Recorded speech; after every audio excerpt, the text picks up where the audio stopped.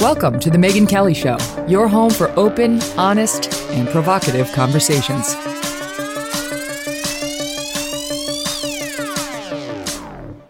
Hey everyone, welcome to The Megyn Kelly Show. I'm Megyn Kelly. Today on the show, Piers Morgan.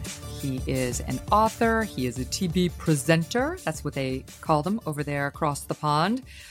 Co-host of ITV's Good Morning Britain, which is hilarious. He and his co-host have a lot of fun banter. He's a columnist for the Daily Mail and I think editor at large, and he's done basically everything. I mean, he's America's Got Talent co-host, Britain's Got Talent co-host. He used to have a show on CNN. You know who the guy is. The way I know him is as a provocateur and a truth teller. And it's not that I agree with him on everything, but I agree with him on enough that I admire his unafraid nature and approach to news and information. I think that's how you're going to feel too.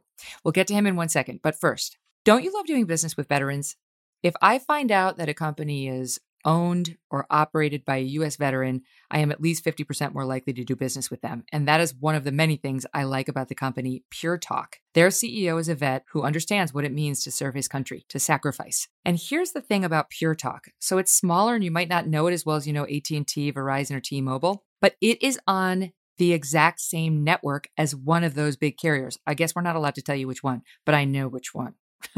In any event, it's amazing. So you're going to get all the same bars and the same service, but for half the price. You could save over $400 a year without having to sacrifice any of your service or any of your coverage. They just don't play the same games as those big carriers who are like, here are 50 million things you don't need for this big price, like unlimited data when you don't need that much. Pure Talk will give you unlimited talk, that's good, text, and 2 gigs of data, all for just $20 a month. That is cheap. $20 a month is good, and you get the same coverage as the big networks. And their customer service is here in the US. It's second to none. Take a look at consumer affairs. Pure Talk is number one rated wireless company. So make the switch. It'll be super easy. Best decision you make all day. Get unlimited talk, text, plus 2 gigs of data for just $20 a month. From your cell phone, dial pound 250 and say it with me now, Megyn Kelly.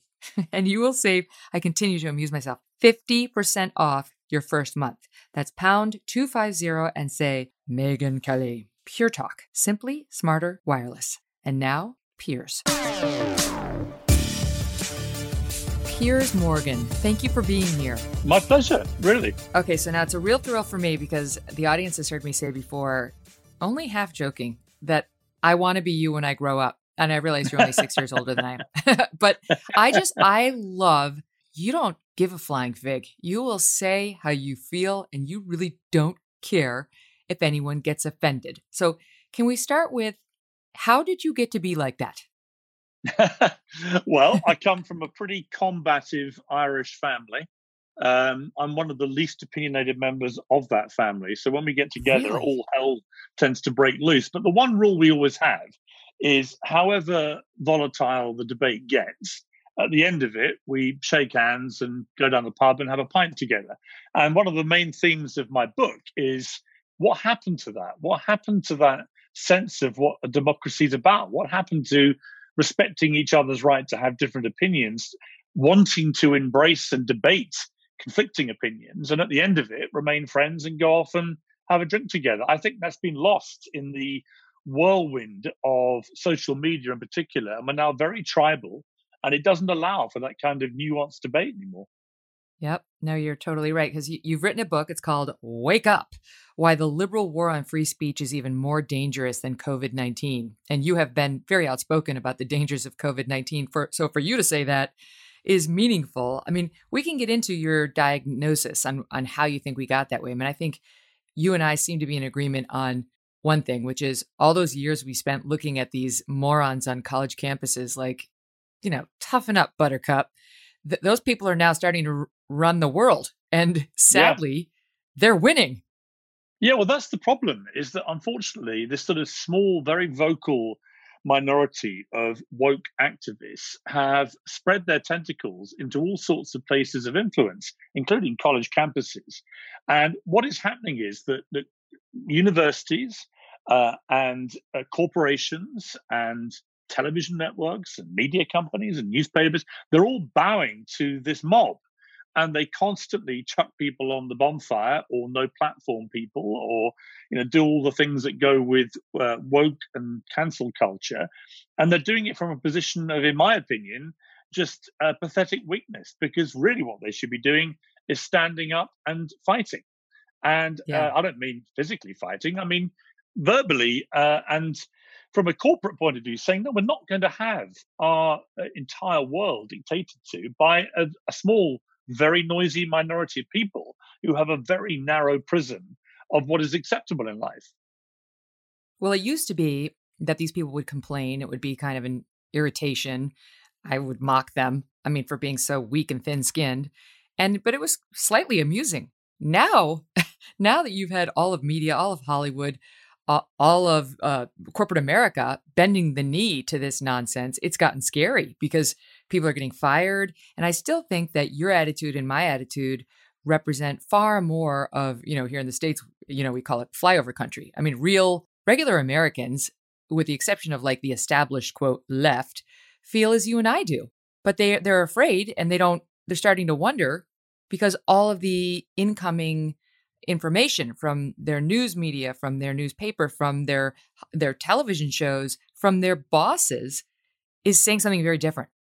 Oh, there's no question. And it's got dangerous. People are getting cancelled if they retweet somebody. If the woke crowd decide that person cannot be retweeted.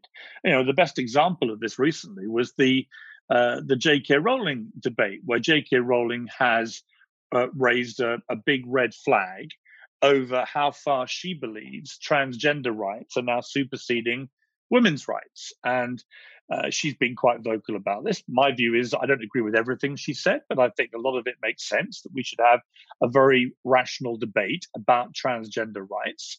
And at what point, for example, in women's sport, do we say that there's a new inequality, a new unfairness, if you allow people born to male biological bodies to compete with women born to female biological bodies? It doesn't make you transphobic to think that that's a concern when you see all the women's records being destroyed by people born to physically more powerful, faster, stronger bodies. So these things should be able to be discussed. But when J.K. Rowling tried to discuss them, she didn't just get cancelled in the sense of everyone wanting to get rid of her, but she literally became a hashtag on Twitter. The hashtag was RIP J.K. Rowling. In other words, the woke crowd, who profess to be so kind and caring and tolerant and wanting fairness and equality, actually wanted J.K. Rowling dead because she wanted to preserve women's rights. And I find that a pretty terrifying escalation in this woke nonsense. And also, Yeah. I asked one question: where do they think this is going to get them? Do they really think they're going to achieve what they want to achieve by destroying everything that most people in America, in Britain, in most democratic countries hold dear, which is the democratic right to freedom of speech, the right to freedom of expression, the right to have an opinion? I mean, I think a lot of them are confused. I've argued with some, including Chris Cuomo on your old network, CNN, who once tweeted out that he thought hate speech was banned by the Constitution. Well, hello, it isn't. That one of the great things about living in a free society is you can engage in hate speech, and somebody may not like it, and they're allowed to respond with their argument in response to what they or someone might consider hate speech. But we're at this place now where I think one of the polls showed on college campuses, the vast majority want a constitutional amendment to ban hate speech. They want it to be not covered by the First Amendment, which is so absurd because, of course, the First Amendment is necessary not to protect speech you like, but speech you do not like. No one's trying to shut down speech everyone loves. Well, that's the whole point, isn't it? Is that I follow lots of people on Twitter whose opinions I don't agree with, precisely so I hear something outside of my own kind of echo chamber.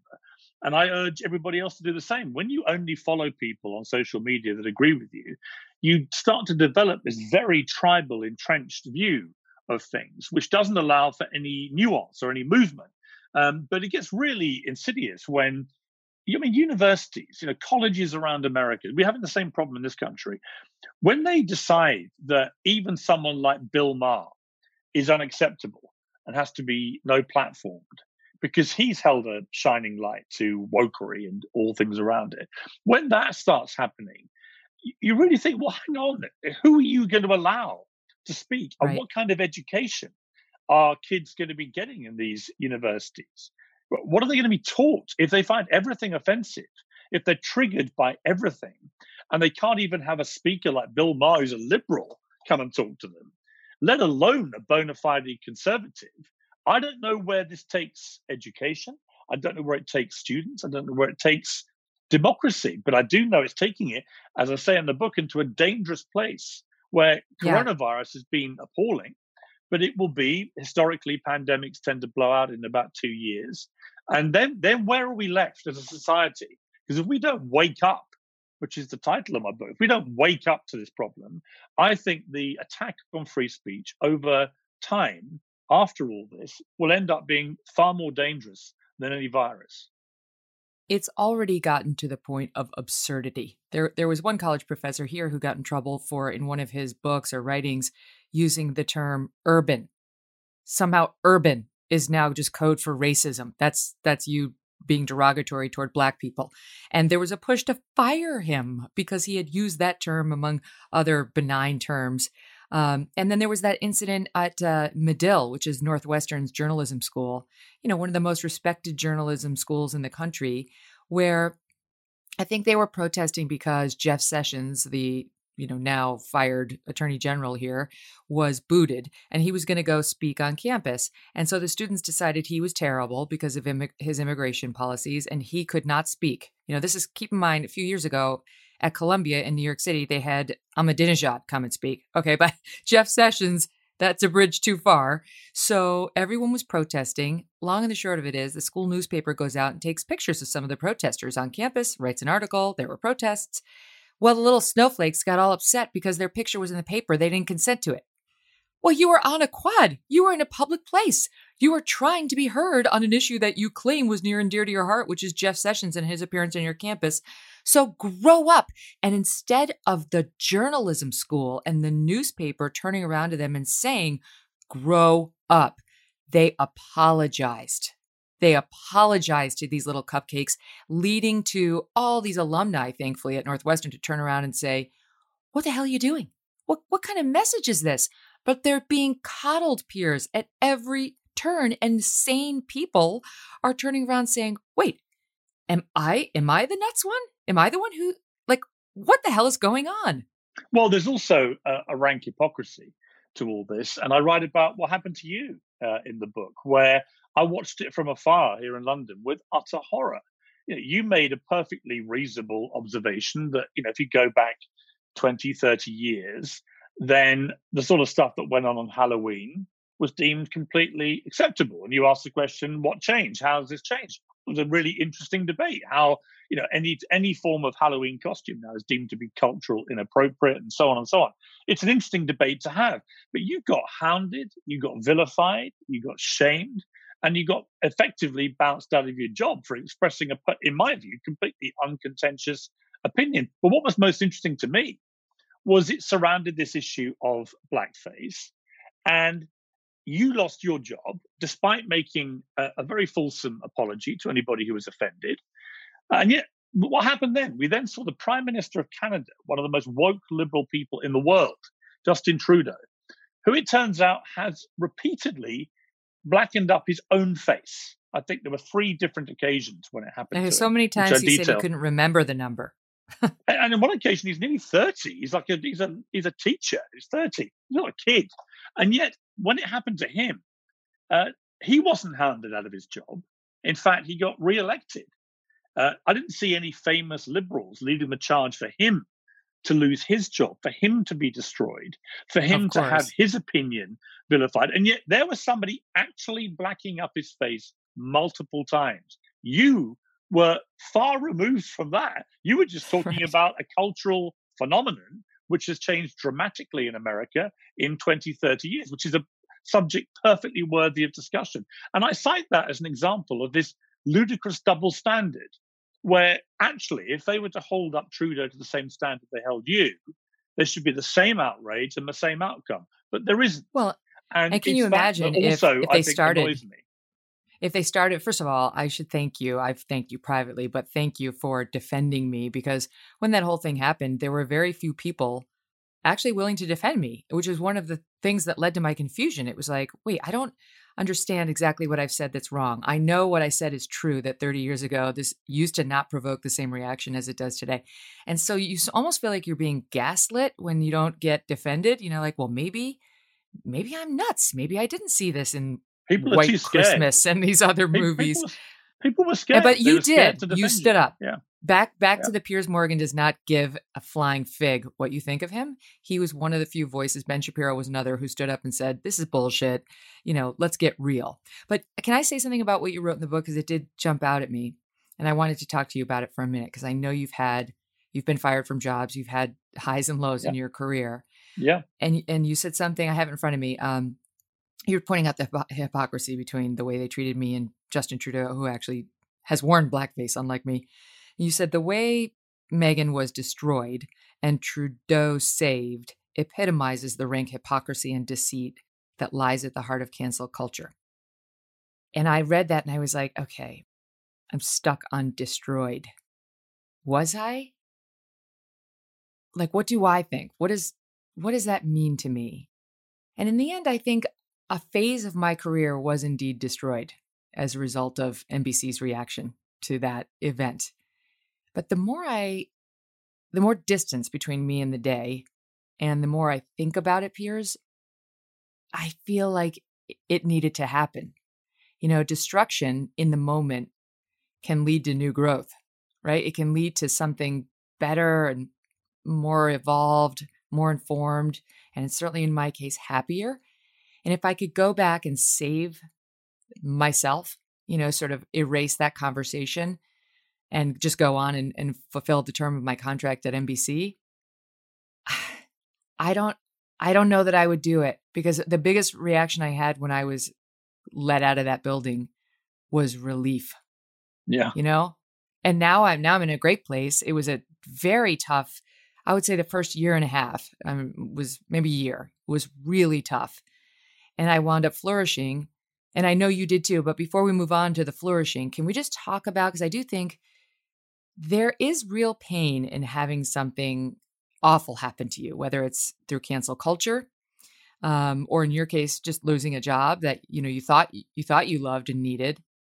And I think too often we brush by it too fast. And you talk very openly in the book about how brutal your dismissal was from the Daily Mirror, which you worked at, I think, for 10 years in Great Britain. Yeah. And how you were in all the newspapers and you were being ridiculed. Can you just talk about what that was like? Well, yeah. I mean, I was the editor of the Daily Mirror, one of the biggest selling newspapers in Britain. And I had been for 10 years. I'd been running the entire paper, the newsroom, for many hundreds of journalists. And we'd won many awards. We were very successful. And I was having a very good time. I was only in my late 30s. I'd got the job when I was 30. And I got fired over pictures that we ran. It was just after the Abu Ghraib scandal broke in America, where pictures of American troops abusing Iraqis came out, which shocked America and shocked everybody, really. And about 5 or 6 days later, we were offered, or we'd been offered before, and these were then pushed again to us, pictures of British troops apparently doing a similar kind of thing. And it was alleged that these pictures were faked. We never really got to the bottom of it. What we do know is that the people that we accused, some of them went to prison for the very crimes that we were accusing them of. So I've always had my doubt about exactly what these pictures were or whether they were genuine or not. But the truth is they depicted a wider truth. But putting all that to one side, I got literally frog marched into the street by a security guy after 10 years of valued loyal service to the company, to the paper. Never got a chance to say goodbye. Didn't even get a chance to pick my jacket up or my phone. And as I drove away, I remember thinking, a bit like you did, I think, almost a sense of relief as well, that this was over, this particular chapter. It all turned very acrimonious for several weeks. The pressure was enormous. And ultimately, I thought, okay, well, if I'm going to go, actually, I don't mind going on this. And maybe you felt the same way. I don't know. We can come to that. But I felt, you know what? I believe in this story. I believe we'll be vindicated over time about the Iraq War, which we had aggressively opposed as a newspaper. And indeed, I believe we were. I thought we'd be vindicated over the abuse that was going on, which we were. It was proven later it had been happening, regardless of the veracity of the pictures. But I remember driving back to my apartment on the river in West London and amassing a few good, loyal friends. And we got some Chinese food in, I remember, and we got some nice bottles of French wine, and we got steadily drunk. And I watched my own obituary on the television. It was a lead item on the news for about 3 days. It was a huge story, huge scandal. Yep. And it was a kind of weird out-of-body experience. But I do remember this flooding sense of relief. And I remember thinking, if I'm going to go, I don't mind going over this because I think history will prove me right, which it did. And I also felt I learned so much from the whole experience. You can get very cosseted in these jobs, as you know. You get paid a huge amount of money. You've got loads of people working for you. Your word is the bond, is the order. Out it goes, things get done. Suddenly, I was put back into normal life without any support group. I didn't even know, for example, that stamps have become self-adhesive. Postage stamps, mail stamps. I tried to lick them and it stuck to my tongue. I was like, what's this? And I rang my older sister. I said, what's this weird thing with the stamps? And she burst out laughing and she went, you haven't sent a letter in 10 years. You don't know that postage stamps are now self-adhesive. And then I discovered the joy of turning my phone off at night and getting a good night's sleep, not worrying about some bomb going off somewhere and being woken at 2 a.m. to run this daily paper machine. And then the joy of walking to my local supermarket on a Wednesday afternoon and buying a pork pie and then just calmly walking back and eating it. And I got back with friends I hadn't seen for a long time. I spent much more time with family. My kids were young, in particular, spent time with them. And the whole experience became extraordinarily cathartic. And I remember thinking then, wow, what an amazing thing. This job that I thought I'd do till I was 60 is all over at 38. And yet it's going to open up a whole new world, which is exactly what it did. I mean, I then go and judge, piano playing pigs on America's Got Talent for 6 years. I do Celebrity Apprentice and win, chosen as a winner by the now President of the United States. I replaced Larry King at CNN for nearly 4 years. And then I come back and do breakfast TV in the UK, which I never thought I'd do. None of that would have happened if I hadn't gone through what appeared to be, at the time, this harrowing, life-changing, career-ending ordeal. Turned out to be the best thing that ever happened to me. We'll have more with Piers in a minute. We're going to talk to him about participation trophies and parents' completely misguided effort to, quote, protect their children from failure and losing. In the meantime, let's spend a moment on home title lock. You spend all this time putting deadbolts on your front door, putting fences around your home, and you spend almost no time thinking about the title of your home and how that could get stolen. Well, sadly, it can. Here's how easy it is. See, the legal title to your home is digitized, and it's kept on government and business servers and in the cloud, the cloud up above, where it can be hacked. A cyber thief will find your home's title, forge your signature on a quitclaim deed stating that you sold your home to them, and then he takes out loans against your home until all of your equity is gone, leaving you in debt. You will not even know that it happened until the collection calls start pouring in, and you find out you're not protected by insurance, your bank, or any of the common identity theft programs. That's why you need Home Title Lock. They will put a barrier, a deadbolt, around your home's title. The instant they detect tampering, they will help shut it down cold. Go to HometitleLock.com and register your address to see if you've already been a victim, and then use code RADIO for 30 free days of protection. That's code RADIO at HometitleLock.com. And now back to Piers.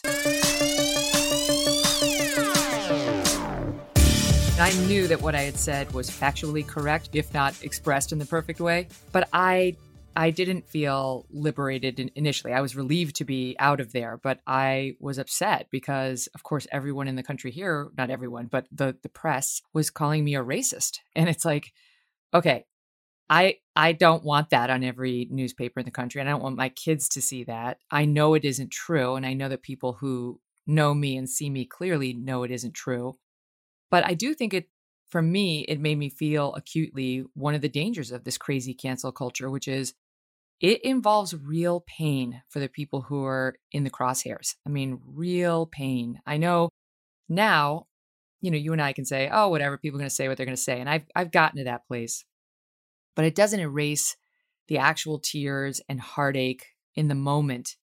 And I'll tell you, for me, one of the moments I will never forget in the wake of that whole thing was I was in my apartment for 10 days. Well, I did not leave my apartment. All these photographers were outside, same as you were experiencing. And my husband he did kid duty in the morning and took them to the schools. And finally, after 10 days, I'm like, I'm going outside. I'm taking my own children to school. And, we're in New York, so it's all on foot and you try to get a taxi and whatever. But so I walked outside. I get with my sons to their school and I'm walking up the stairs and a black man who I didn't know, obviously one of the dads, was walking out of the school having just dropped off his son. And he looked at me and I looked at him and, everyone in the country, all these newspapers have been saying, I'm a racist, I'm a racist, I'm a racist. And I was like, oh my God, Jesus Christ, right? So he looks at me and I look at him and I didn't know what he was going to communicate, but it was clear something. And he pointed his finger at me and he goes, you. And I was like, oh God. He goes, are wonderful. I could still cry. It was like he had seen, he saw, this is definitely not a conservative guy. It was just like a beacon of hope because I was like, you know what? People can see that this is bullshit. But it takes a while, at least it did for me, to get past the actual event. I defended you because I used to watch you at Fox all the time. And I knew you weren't a racist, and I knew where you came from on these issues. And I knew how you like to just explore and debate stuff that was sort of culturally interesting. And the changing nature of Halloween, to me, is a really interesting cultural phenomenon where even 5 years ago, pretty much you could wear anything to a Halloween night because anything went. And now almost everything is unacceptable, inappropriate. Right. And then, of course, there was keep up? There's almost a comical irony, of course, of Lester Holt, NBC's #1 news guy, who it turned out had white-faced. And you're like, well, what is the rule then? So if you have a black presenter who's white-faced, nobody cares. But if a white presenter like you talks about the changing nature of Halloween in relation to blackfacing, then you have to go. And I just simply say, is there not a double standard there? What is the standard? How much does it pertain to someone's politics or perceived political leanings? And at that stage, if it's politically motivated, then it's not actually anything other than a partisan ideological thing. And that, to me, raises all sorts of problems. I think you're right, because the way you get into this in your book is by saying that you've learned more from failing than succeeding. And I do think if you're smart, you take the time to reflect and consider what matters to you. Like you pointed out the friends who you got drunk with, you had your Chinese food with. I definitely had, I wouldn't say, nobody like turned on me, but over, when I was no longer on the air, no longer in the prime time of Fox, certainly people who had expressed great amounts of interest in me prior to that were no longer calling. Yeah, a lot of people, they're not like openly hostile. They just disappear. It wasn't like, I don't want to be with you because you said something offensive. It was more like, you're no longer someone whose star I want to hitch to. Like it was, they sort of want to bathe in your reflective light. And when you're not shining, they're like, oh, I'll go find somebody else. Great. Good. I'd rather know, right? I'd rather actually have the real information about who my friends are. So that is a benefit. But I do think, to your point, it's one of the huge problems in the way we're raising our kids today is that, not that I'd want my kids to go through what I went through or what you went through necessarily, but we never let them hurt. We don't let them fail. We don't even let them lose. Well, I just think you can chart it back to when this ridiculous notion of participation prizes started in schools, both in America and Britain, where if you came last on sports day and something, you got a prize. Just think about that for a moment. I mean, what does that teach you? That teaches the first place loser.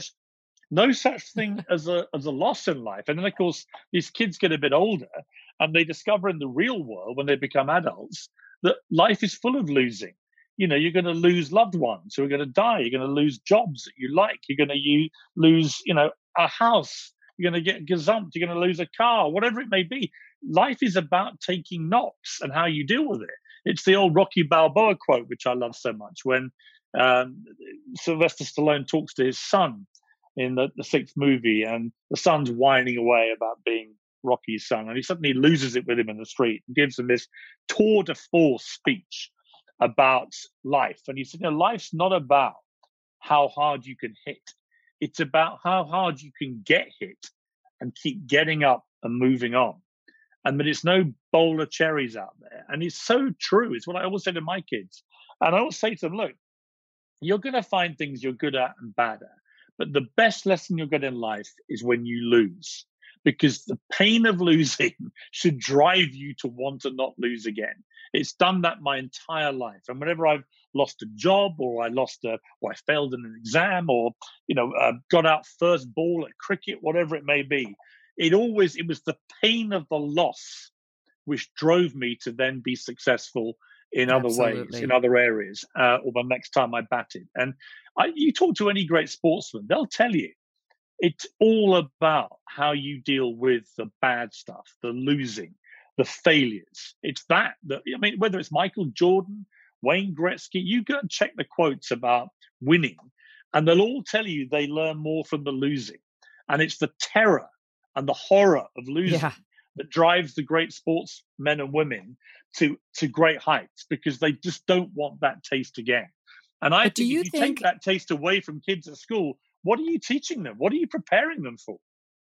Do you think there's there's a contradiction in this reticence to allow our kids to lose? I don't include myself in this, because I definitely do not have that feeling, and I do let them lose, and I throw away their participation trophies, and they understand now, not even to bring them home.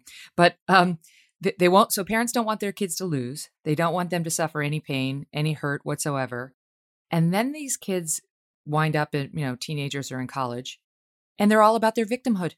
Have you ever seen a culture want to celebrate victimhood so much, whether they are in fact victims or just imaginary victims? I mean, you look online, and now you've got these sort of social influencers. I just pulled one quote, and there's somebody out there going, I suffer from PTSD, anxiety, social anxiety, ADHD, depression, eating disorders, bulimia, orthorexia, autoimmune disease, panic attacks. I mean, it goes, okay.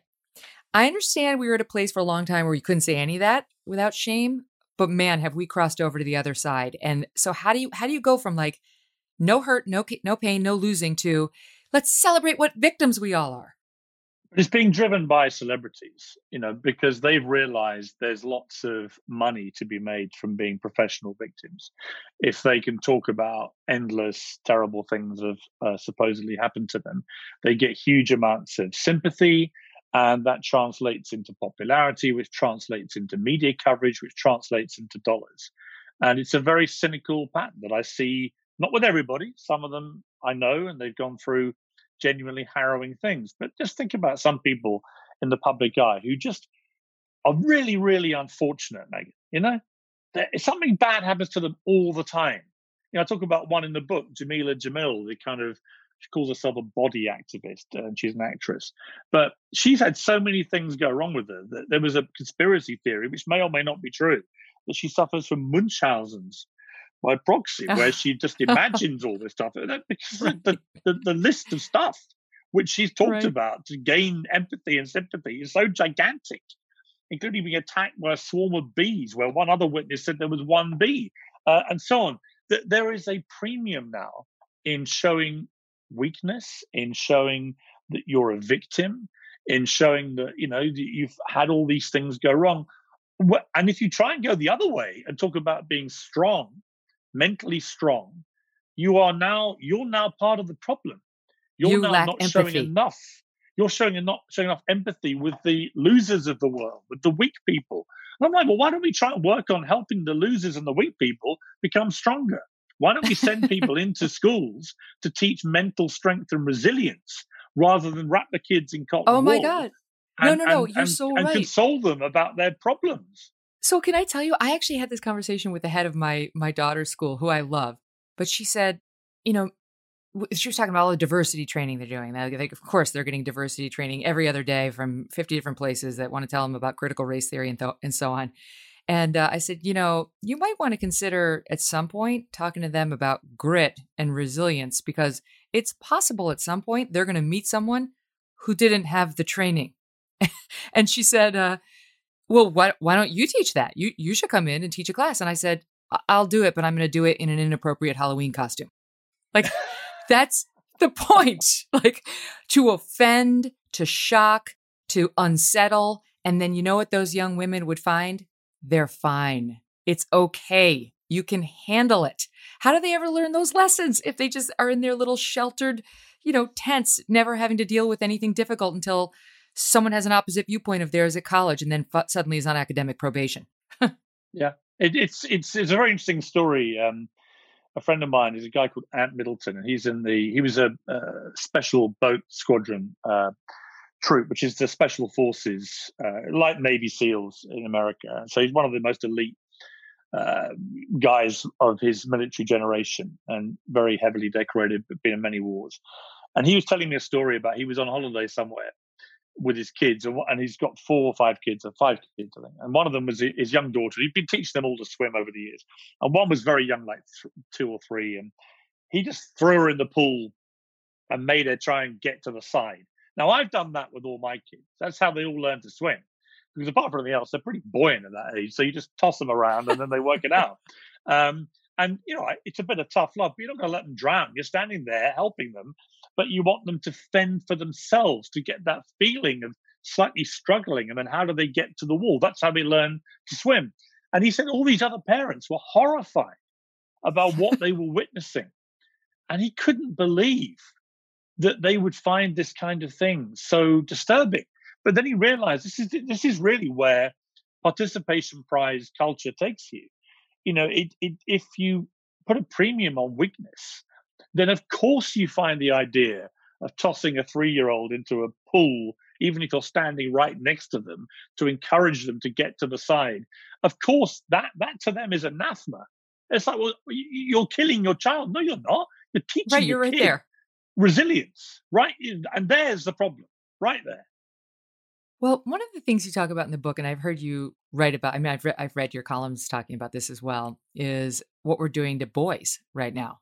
And, some of these traits, they're not all, obviously, young girls can be strong and courageous and are, but in particular, boys are being shamed for those traits these days because they're being dismissed now as toxic masculinity. And it's not just the woke scolds. I mean, the American Psychological Association, you point out in the book, has released a set of guidelines to try to help psychologists understand what traits are considered harmful in little boys, like competitiveness, achievement, stoicism. I mean, and the eschewal of the appearance of weakness, that we shouldn't be teaching little boys that. And I am one of the women who you reference in the piece saying, you said, I don't think most women actually want to date these men who have none of those characteristics. And no. I couldn't agree more. Well, this is the whole point, is that I don't know any women that want their men to be just these weak little doormats running around sobbing all the time and apologizing for everything. When have you met a woman that wants to be with a guy like that? They don't. I want a non-achiever. Yeah. I mean, it's like these radical feminists. They're the ones who want James Bond to be a woman. And I'm like, no, get your own spies, right? You've got Wonder Woman, and we got to make that Wonder Man. It never works the other way. And it's got so ridiculous. And I think this thing about masculinity is that really what's happened since the Me Too movement, which was incredibly laudable in so many ways. And obviously, I know about your involvement with that, with what happened at Fox and Roger Ailes, and made a movie, which is a powerful movie. But I just think that the problem with it that's come out is that it's now been decided by the more radical feminist movement that almost any form of masculinity, in fact, masculinity itself, has become an ugly word, and that all men are basically bad unless they can prove otherwise. This was encapsulated. And I tell this story in the book about Gillette, who suddenly decided to reverse decades of advertising where they made men feel good about masculinity and made them feel good about being good fathers, good husbands, good people, but they were strong and they were masculine and all those things. And they replaced it with the most ghastly woke campaign ever, which began with a whole kind of litany of terrible things involving men. And the premise became, you've got to prove that you're good. We're working from the premise you're a bad person because you're a man. And I've had this conversation with female friends of mine. And I said, I know lots of very good men. I know lots of very bad men. I know lots of men hovering in the middle somewhere. But I also know lots of very good women. I know some absolute horror stories of women. And I know women who are in the middle somewhere. This is called human life. And the idea that suddenly all men have to prove they're not awful because of a very laudable campaign to root out genuinely bad men, I think is a real problem. And the I fact that completely you agree. can't anymore, and of course, the eradication of James Bond played into that, because in many ways, James Bond, to these more radical feminists, he personifies everything that's wrong about men. He's hard drinking, he likes to smoke, he likes to womanize, he's tough, he's ruthless, he kills people. He's about as bad as it gets on the wokeometer. And yet, of course, if you ask most women, do they love James Bond? They love him. Of If you course. ask most Well, men, I mean, want to be it's James been Bond? Yes. these women have co-opted what was, and I don't even know if I want to call it the Me Too movement. I mean, what happened at Fox, and I even think what happened with Harvey, this was about getting rid of somebody who's behaving illegally, who's behaving unlawfully in the workplace setting. It wasn't about condemning manliness and manhood. I remain somebody who stands up for female empowerment, but if you show me a man who is the opposite of all these traits that they now say are bad, who instead of being stoic is always emotional, instead of being competitive has zero drive to compete, instead of having achievement is a lack of achievement, who instead of projecting strength projects weakness is just fine and I love it, who won't take any risks. I mean, I don't want him on top of me. Well, you end up with everyone becomes Justin Trudeau, a man who who literally said to a bunch of students that one of them used the word mankind, and he went, "Well, no, we don't say that here. We say people kind," and they all cheered.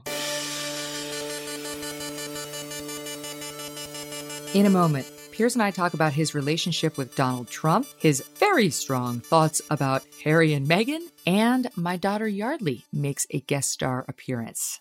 But first, I want to talk to you about Superbeats soft chews. All of my girlfriends are getting these. They all love them. You know why? Because they want to feel a little bit more energized without having 7 cups of coffee. 1 or 2, good. 7, not so good. If you haven't tried these things, you're missing out. Superbeats soft chews make you feel more energized without the jittery feeling of coffee, and they taste great. They're packaged conveniently. You can throw them in your bag very easily. It's not too big, and just pop 2 in your mouth at some point during the day. You take 2 a day. Superbeats soft chews combine non-GMO beets with a powerful new ingredient called grape seed extract, which has been shown to be 2 times as effective at supporting normal blood pressure as a healthy lifestyle alone. Again, just take 2 to get the blood pressure support you need and the energy you want. Do what I did. Support your heart health with delicious Superbeats chews. You can get your Superbeats chews today at getsuperbeats.com/MK. And when you buy 2 bags, they will throw in the 3rd for free. That's getsuperbeats.com/MK. Okay, now, before we get back to Piers, I want to bring in Steve Krakauer. He is the executive producer of The Megyn Kelly Show, and he is going to help us get to a feature we call Asked and Answered, where we try to answer 1 or 2 listener questions that have been sent in to us via our email, which Steve has. Hey, Steve. Hey, Megyn. Yes, we have been getting a ton of questions at devilmaycaremedia.com. So keep those coming. But actually, we're going to grab a question for Asked and Answered today from our Apple podcast reviews, which have also been great and have been really filling up as well. So here's a 5-star rating from Lindsay Whalen Draska, but she also had a question. She wanted to know about balance and balancing being a working mom as she is. She says, do you have any advice for female career professionals who have strong career goals and also strong motherhood goals? Is there an end in finding the beautiful balance of both? It's a good question, Lindsay. I feel like every working mom asks herself this question. And I would say, look, in my own experience, you can have it all, but not necessarily at the same time. I was rising up my career at Fox, and then I had 3 kids and realized So one day they had become more important to me, right? It's like you're sitting around like, oh, wait, I had them and I love them and I want to see them. And, realize that the balance in my life wasn't good enough. So I think the challenge for working moms is to just keep reassessing. Are things okay? Are they balanced the way you need them? And I think, there's a certain sector of women who unfortunately can't make this choice. They have a job that doesn't pay enough for them to pay their bills. And so they cannot dial back. They, if anything, they need to double down. And I think kids can wind up just fine in those circumstances too. In fact, all the studies show they wind up respecting mom a ton when she works like that. So I don't think you ever have to worry about the way they see you or your relationship with them. I think the pain is in not being there for a lot of it, right? And it's a trade-off. It's a trade-off. I mean, we all have to do the responsible thing, pay our bills, support our kids. But if you have the luxury of dialing it back at all and you're having anywhere like those feelings I was having, I recommend it. I have to say, I think the money winds up settling. You wind up finding a way to get forward, and you only see those kids once. You only have them with you and in your house one time. So I would say, maybe if you can lean a little bit more toward the mothering when they're little, and then when they get a little older and they don't want to be with you anymore, which I'm told is going to happen soon when they hit the teenage years, you can rev it up again at work. I think that would be the ideal. But I think one thing to remember as you go through all of this analysis is societies, they tend to shame you no matter what you choose. If you work a lot at the office, then you're a crappy mother. If you're a stay-at-home mother, then you're not ambitious and you suck as a woman. And none of that is true. That's all BS, right? You make your own choices, do what works for you. And in your own head, you'll figure out what balance makes the most sense for you and your family. And once you've made that decision, go for it and tune out everyone else and know that I'm rooting for you. Good luck, Lindsay. And now back to Piers Morgan. I do have something to take up with you, with which I disagree. What is with the papoose shaming? Okay, now here in the United States, we call it the baby carrier, like the baby Bjorn or Bjorn that you sort of have in the front. It's like the front pack that you stick your little infant in it, and so you walk around and have your arms free. Now, I am 100% against you on this because I have a man who is strong and all those other things, and I never once looked at him and felt not turned on because he had a baby carrier on the front of him. Why are you so against them? I just don't like them. But more to the point, I would say this. The biggest selling poster in history was the Athena man, topless Athena man, clutching a baby without a baby carrier. That to me is what every man should aspire to. But here's my real point about it. I don't really care about baby slings. What was fascinating to me was I saw, ironically, James Bond, Daniel Craig, was wearing one, carrying his baby through, I think it was JFK Airport. And I did a tweet saying, not you two, Bond, for goodness sake, something like that. That created such a firestorm, that one tweet, with my personal opinion. I don't like them. I find them emasculating. Right now, I totally respect your right to say I'm being ridiculous. However, it's an honestly held opinion. And it created such a firestorm that I was then bombarded on Twitter for 2 days with, I would say, 10,000 pictures of famous men, or famous and non-famous people in their baby slings, shaming me for my view.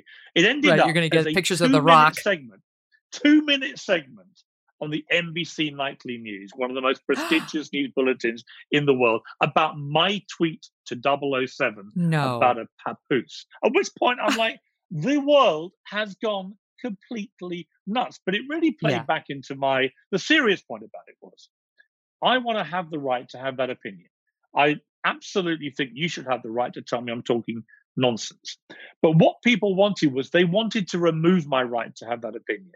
And that was being driven by the liberal wokerati, who had decided it wasn't an opinion that they liked, and therefore I had to be shamed and cancelled, preferably lose my job and never be heard of again, because I just happen to believe that they look a bit emasculating. Now, I asked those liberals, and I'm a liberal myself to a large degree, I asked them, is that liberal behavior?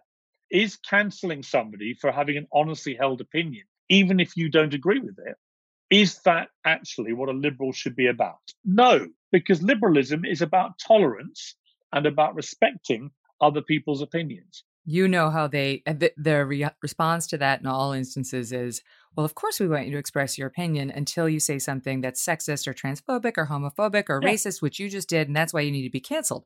That's how they get out of everything, just by saying they're on the side of the angels and everyone else is the devil. But when I watch them, because they came after you on that, they came after you, which is ridiculous. I mean, like, I'm just having fun with you, but they came after you when you legitimately raised questions about whether we should be teaching children that there are 100 different genders. And my biggest takeaway was, I love your boss, because they're standing behind you. And my impression from over here in New York is, I could be wrong, but I feel like Britain's gone even farther left, even more woke, if that's possible, than the United States has. And so how is your boss being so strong? Like, how are they not bound to the mob? We had a moment on air when the BBC, which is it's a publicly funded network, so it's the main British broadcasting corporation, but it's funded by the British taxpayer. We ought to pay a license fee of about $200 each, and for that we get the right to watch BBC. So we fund it, public money. And one of their departments produced an educational video for kids of about 9 and 10 years old, in which they said there were 100 plus genders. Now, the official medical bodies in this country only recognize 6 genders. Oh, God. Some might say there are a lot less than that. Others would say there's a few more, whatever. I don't think the BBC should be telling young kids there are 100 plus genders, because what that really means is that gender becomes limitless and can be anything that anybody plucks out of the sky. In fact, in one case, quite literally, where there's an official social media approved gender called astral gender, which is an affinity with the stars in the galaxy. So I decided to test this theory, and I had a guy on who signed a petition to have me cancelled and fired. And I said, look, you believe in limitless gender. He said, I do. You should respect. I said, okay, so you want to respect anyone's right to have any gender and identify as any way they like. Yes. Okay. In that case, I identify right now as a 2-spirit penguin. And there was a long pause, and he went, that's disgusting. I went, so what you mean is it's limitless right to the moment. I said, by the way, I feel a genuine affinity with penguins. We both wobble a bit when we walk. We're carrying a bit of extra poundage. We both love eating fish. We like to run around with our mates in packs. I said, I genuinely feel quite penguin-like. But what you're really telling me is it's limitless right to the point I say something you don't like. Then it's an outrage, and then I have to be fired. I said, do you see the problem here? He didn't see the problem. And they never see the problem, which is, if you take the arguments to their logical extension, actually, they don't believe in freedom or freedom of expression or freedom of opinion. They only believe in what they decide people should be doing or thinking or acting or behaving or drinking or eating, or what clothes they should wear. And it's that ridiculous double standard, again, which drives the theme of the book, which is, if you genuinely believe this stuff, then you've got to accept that other people are allowed to also do what they want to do. But you don't. You don't think that at all. In fact, you think the complete opposite. We get lectured not only from people like that, but the media is complicit. I mean, it's the celebrities are complicit. And one of the reasons I am obsessed with the Piers Morgan columns on the Daily Mail is the stuff you write about Meghan and Harry. And I feel like you and I have gone through a similar transition on them. I, like you, thought it was amazing when they were first getting married. I thought this is great for the British royal family. They seem very much in love. I don't know. I like the way they look at each other. And when I actually went over to London and covered the royal wedding, and everyone loved her. Everyone embraced her in Great Britain. They couldn't have been happier. And then those two got very woke and started leaking stories about what a victim she was and how we should all feel sorry for her because of the mean press. Meanwhile, if even from over here, watching the British press over the decades, they're very mean. Like, if you're going to be part of the royal family, you're going to get it. And saying it was racist. And now they're lecturing us about white privilege. I mean, Prince Harry is lecturing the rest of us about white privilege. I'm like, and peace out. And we're done. So what did it for you that turned you on them? I knew Meghan Markle quite well before she met Harry for about 18 months. I'd followed a few of the stars of Suits because I liked the show on Twitter, and she replied immediately, direct messaged me saying, "Oh, I'm such a fan. Thank you for following me." Anyway, she and a guy who called Rick Hoffman, who plays Lewis Litt in the show, for 18 months, we had a good laugh together, just swapping funny stories and messages. And she would email me early episodes of the show. Then she said she was coming to London and she'd love to meet up. We went to my local pub. We had a few drinks. We got on famously. And she said, next time I'm in New York and you're there, we should go out with Rick and blah, blah, blah. All fantastic. And then I put her in a taxi that night. She went to a dinner party. Prince Harry's one of the people at the dinner party. The next night they have a date together on their own. And I've never heard from her again. And that's fine. She can behave that way. It's sort of ruthless social climbing of the most awful kind. But it was, and it didn't stop me being perfectly nice about her when she announced the engagement and through the engagement. And when they got married, I wrote a piece on the wedding day, which is nearly 2 years later, praising her to the hilt because I thought I actually liked her. But there were warning signs in the way she treated me. And then I watched the way she disowned her father, who was just thrown to the wolves. I then saw the wedding where only one member of her entire family was there. Then I heard that she got rid of her ex-husband by sending the wedding rings back in the post when he thought they were happily married. Most of her ex-friends lined up to say they'd been ghosted too. All her connections that she'd made in London, like me, she ghosted and got rid of. And then you realize, wow, she is a piece of work. And then within 3 years of meeting Harry, she's wrestled him out of the country, out of the royal family, got her $11 million mansion in California, where she now lectures us about equality, which just is stupefyingly ridiculous. And she's making Harry make pronouncements about the US election, which is completely against anything the royal family can do. They're supposed to be resolutely impartial for obvious reasons, because the monarch is the head of our state and she has to deal with everybody, whoever they are, whatever party they represent from any country, causing untold damage to the monarchy, to the Queen, who's Harry's grandmother, for goodness sake. And then you have all the preaching about the environment, and then they get Elton John's private jet, like a taxi service. They preach about privacy for their son. They then call their new charitable foundation after him and put him into videos where this little kid is being used as a media tool by them, and so on and so on and so on. Littered with hypocrisy, sort of vaguely ludicrous, damaging to the monarchy.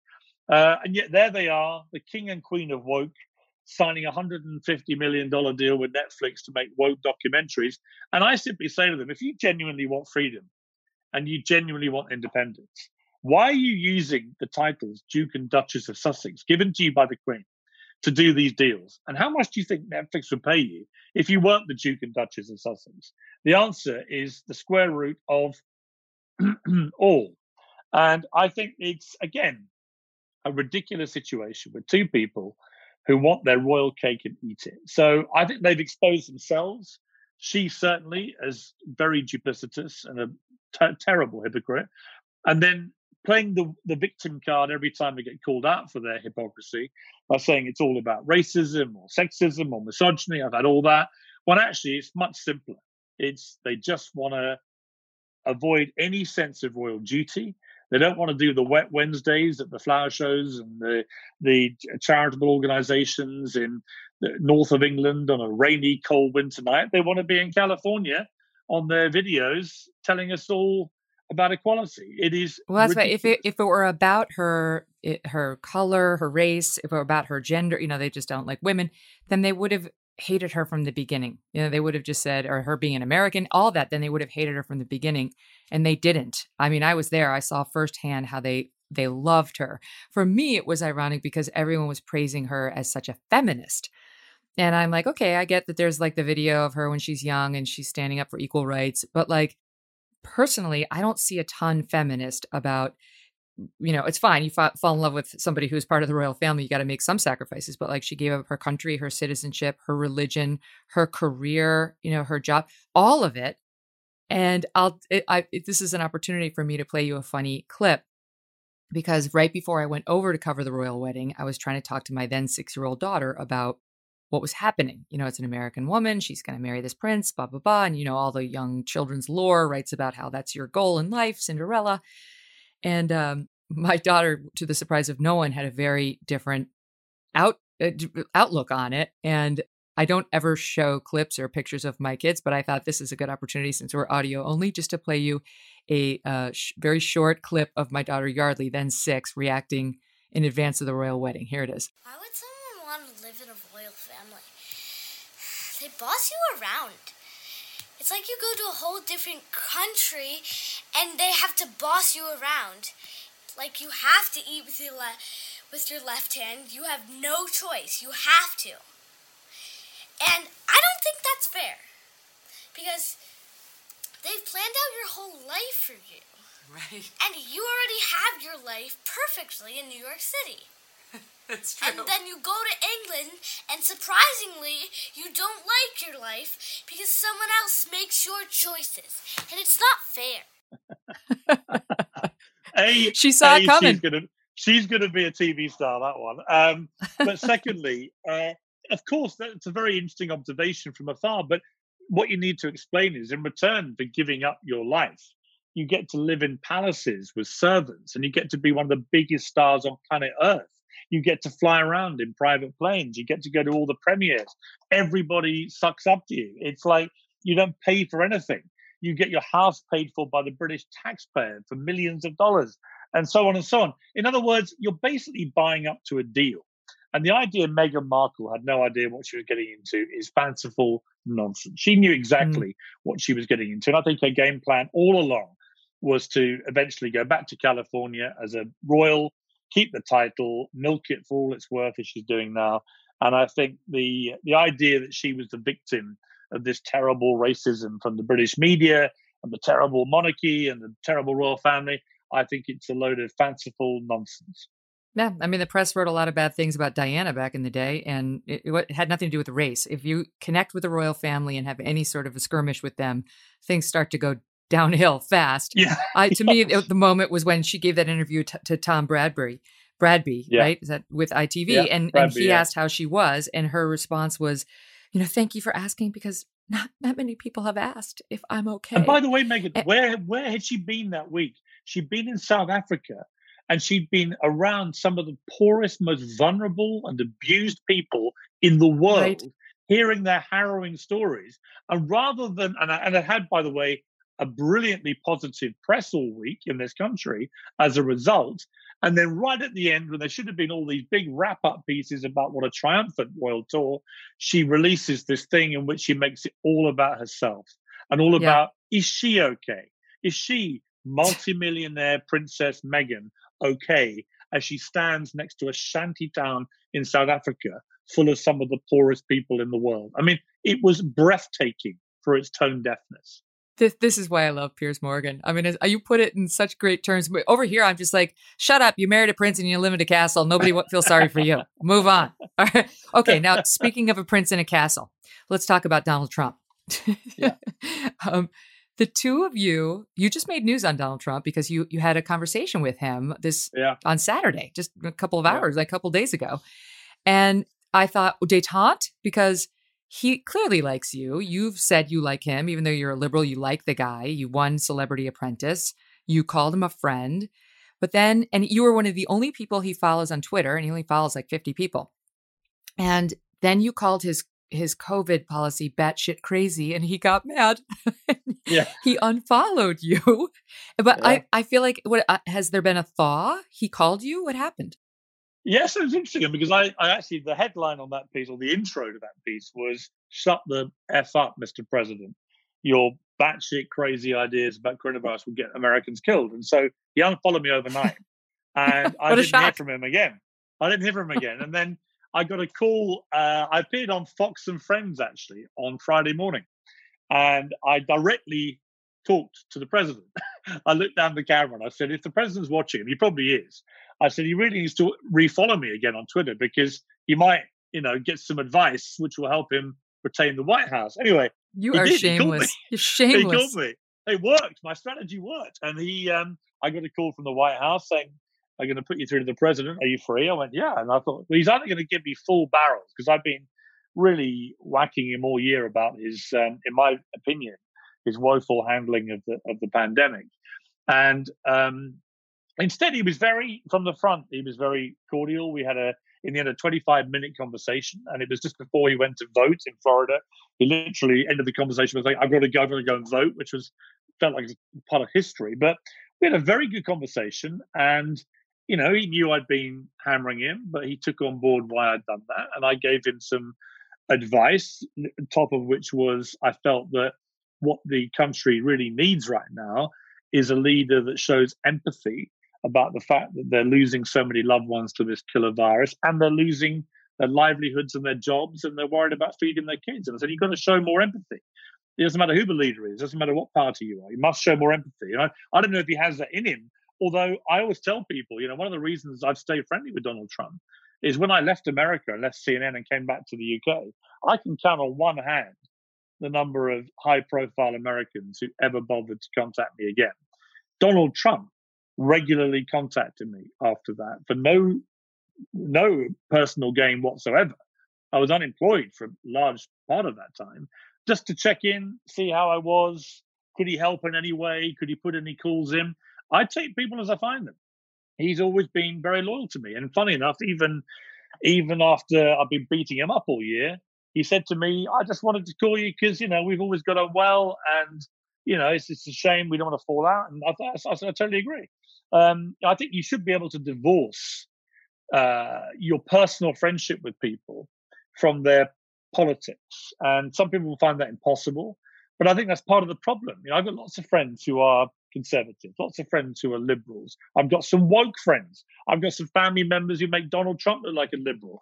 It wouldn't cross my mind to sever a link with somebody unless they were really extreme in some way.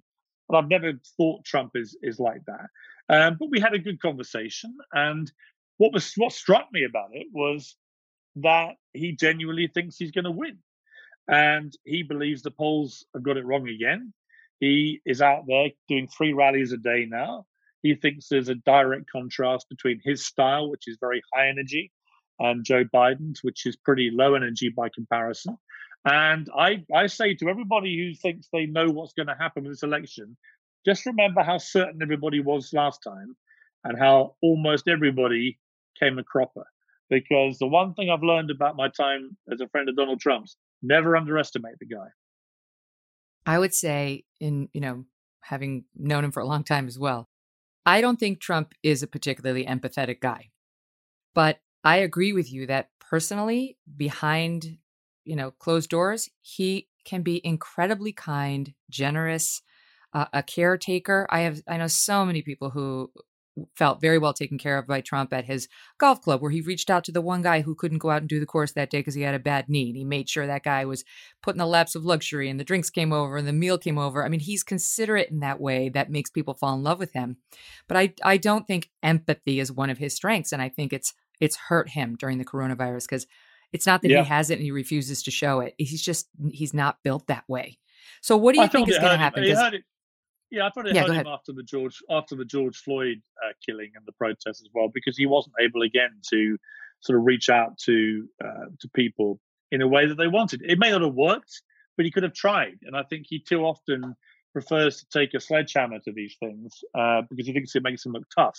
When in fact, sometimes the strongest thing you can do is put your metaphorical arm around people if you're a leader and tell them, I hear what's going on. You know how it is, though. It's like he is authentic, and I don't think he's got that in him, and I don't think he wants to pretend. But what do you think is going to happen, Piers? Because I was surprised to read that. I know you're a liberal on a lot of things, but I read that you said you wouldn't vote for Trump if you were voting in this election. Would you vote for Joe Biden? Because I think a lot of people here who don't necessarily like Trump the man are going to vote for him, because that while they may not like him and he can be a bully and so on, they're more concerned with all this nonsense that's being stuffed down the throats of our kids in school, the teachers, kids getting, losing their college admissions over one false move, people getting fired over one stupid comment. And they think that's what the Democrats want. Not normal Democrats, by the way. That's not true. But the far left, the established left, they do. So that's, I think, why Trump may get a lot of people like you who are liberal but not woke and kind of sick of this nonsense. Yeah, I've always been careful as a Brit not to say how I would vote in the US election because I find it very annoying when Americans poke their nose like Obama did into our EU referendum and so on. So I think I have to be consistent there. The point I made about Trump was I'm not a natural Republican, nor am I hard left. I'm probably just slightly left of centre. That was the newspaper I ran. We were slightly to the liberal, but I'm more of a centrist journalist who likes to be fair-minded about both sides. I've known Joe Biden a bit. I like him personally. I think he's been through some unbearable tragedy in his life, which has formed him and given him an extraordinary empathy, which, again, the big contrast with Trump. But I think there are lots of legitimate concerns about Biden. His age, no question, he's showing his age. And Trump has 10 times the energy. You have to look at the way Obama's been campaigning with far more energy than Biden this week. So I think that is a problem for him. And I think that a lot of the hard left in the Democratic Party are going to try and pull him. The AOCs of this world are going to try and pull him to the left. And the question is, does he have the strength of character once he gets to the presidency, if he wins it, to deal with them? I think that's a legitimate concern again. I just don't know what's going to happen in this election. I think that it may come down to a simple equation by the American people, or calculation, which is Joe Biden, I suspect, would save more lives from coronavirus because I think he takes it more seriously and he's shown more responsibility about it. But Donald Trump might be the person you would back to get the American economy back on its feet as America comes out of this pandemic. And that might well be a deciding calculation for many independent voters, where they say, you know what, I don't like Trump necessarily. I don't like his tweets or his rhetoric. I don't like the way he's handled this crisis. I reckon we've lost lives because of it, and that's shameful. However, the US economy, if we don't get it back again to where it was, if it's still tanking in 2 years' time, we're going to have a lot of people dying because of the failed economy. A lot of people will be losing their jobs. There'll be a lot of people taking their own lives. A lot of people dying from other things because they're at home, and all sorts of spin-offs we know from a failing economy. So the US economy is hugely important. And Trump has proven right up to the point of this pandemic that he knows how to run a good economy. So I think there are lots of calculations there which may not come through in polling, but might actually be a defining aspect in this election. Mm-hmm. You've been so generous with your time. Let me just ask you one other question, because there was a time when you were on CNN and I was on Fox and we were up against each other. And then CNN, in a completely dumb move, canceled your show. And now, they're doing well because of Trump, right? All of cable news is doing well because of Trump. But I wonder how you feel about the media, the American media, and CNN in particular these days. Well, CNN's become, I think, as partisan as MSNBC. And I think when they try and pretend they haven't, it's ridiculous. Everyone who watches it knows they have. They've gone all in anti-Trump. Not all the anchors, but certainly most of the primetime anchors make no secret of their disdain for Trump. And you know from the way they, for example, obsessed about Russian collusion for years, and then it ends up to be this huge nothing burger. And yet when we have the Biden laptop emails scandal, they ignore it because they say they don't have hard evidence. Well, it didn't stop them on Russian collusion. So I look at my old employers with a lot of affection. The time I had there, made many friends. But I'm like, wow, this has become partisan as a network as much as MSNBC, as much as Fox for the other side. And they should just be more transparent about it. I'd have more respect for them if they just say, yeah, we are. We don't like Trump. We don't want him to win. We're in the tank for the Democrats. Be honest. At least if you're honest, people can make their own calculation. But when you basically pretend that you're still completely impartial, but your output is clearly not, that's problematic. Is it true that Brian Stelter canceled you from his show this past weekend? Brian Stelter, he canceled me, having his producer kept begging me to come on for weeks and weeks and weeks about the book. Eventually I agreed, made time for them. It was scheduled for Sunday. Yesterday, it's gone. And the moment I appeared on Fox and Friends and said I thought that the failure of mainstream media to cover the Hunter Biden story properly, and the fact that social media companies like Facebook and Twitter were deliberately suppressing it, I thought was completely alarming and very partisan, and obviously skewed to the Democrats. And at that point, I was uninvited. suddenly they had a huge booking, which apparently meant I had to be cancelled. And the huge booking turned out to be an executive editor from the Associated Press. Well, Oh, please. no offense to him or her, but that ain't a huge booking. No, that is not an eyeball draw, and they know it. And by the way, if it's not a lie, which it clearly is, then they'll be booking you again. They'll have you on CNN at some point this week or next Sunday, and you'll get the chance to say exactly what you want to see. We'll see. Stupid. Yeah, pigs will fly people. over my home first. Listen, it's been a pleasure. I love talking to you, and now hopefully the audience can see, if they weren't already enjoying the Daily Mail and your columns, why I enjoy them so much. It's just like you read it and I feel like, someone who's saying all the things. And even if I don't agree with you all the time, I love the way you say the things and just your unabashed nature. We need more of that, not less. Piers, all the best. Thank you, Megan. I've enjoyed it very much. Thank you. The book is called Wake Up. Wake Up. It should be called Wake Up America, too. And I highly recommend it. The man speaks sense. Our thanks again to Piers Morgan for that. Very much enjoyed that exchange. Listen, today's episode was brought to you in part by Home Title Lock. Put a barrier around your home to protect yourself from home title theft. Go to HometitleLock.com now to learn more. Later this week, we are going to have a really interesting political roundtable. This will be the last we have, maybe second to last, before the election on Tuesday. Hopefully we'll get one out on Monday. We'll see. But we're going to be joined by, among others, Kim Klacik.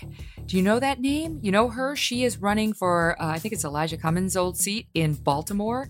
And she is the one who gave Joy Behar all that guff on The View that day. Remember about the blackface? And then Sunny Hostin got all in her face. And Kim is strong, man. She is strong. She's like, bring it, ladies, which is always fun to see on The View, isn't it? She'll be here, and we'll have some Democrats as well. My old pal James Rosen from Fox News is going to join us. So don't miss Friday's episode. And listen, thank you all so much for listening. The numbers have been great. The podcast has consistently been in the top of all shows, never mind news commentary, where it's been number 1 or 2 or 3 virtually every day. And that's thanks to you. We really do appreciate it. You can go now, if you haven't already, and subscribe to the show and review the show. And you got to download it too. Subscribe and download. And then review the show with 5 stars, por favor. And ideally, an actual written review too, because I love hearing from you. We've got something like 8,000 plus reviews now, and I have read every single one, and I would love to continue that record. It's super fun hearing your suggestions, what you liked. Some people have offered guest ideas. Anyway, I love it all, and I just love being connected to you. So until the next time. Thanks for listening to The Megyn Kelly Show. No BS, no agenda, and no fear.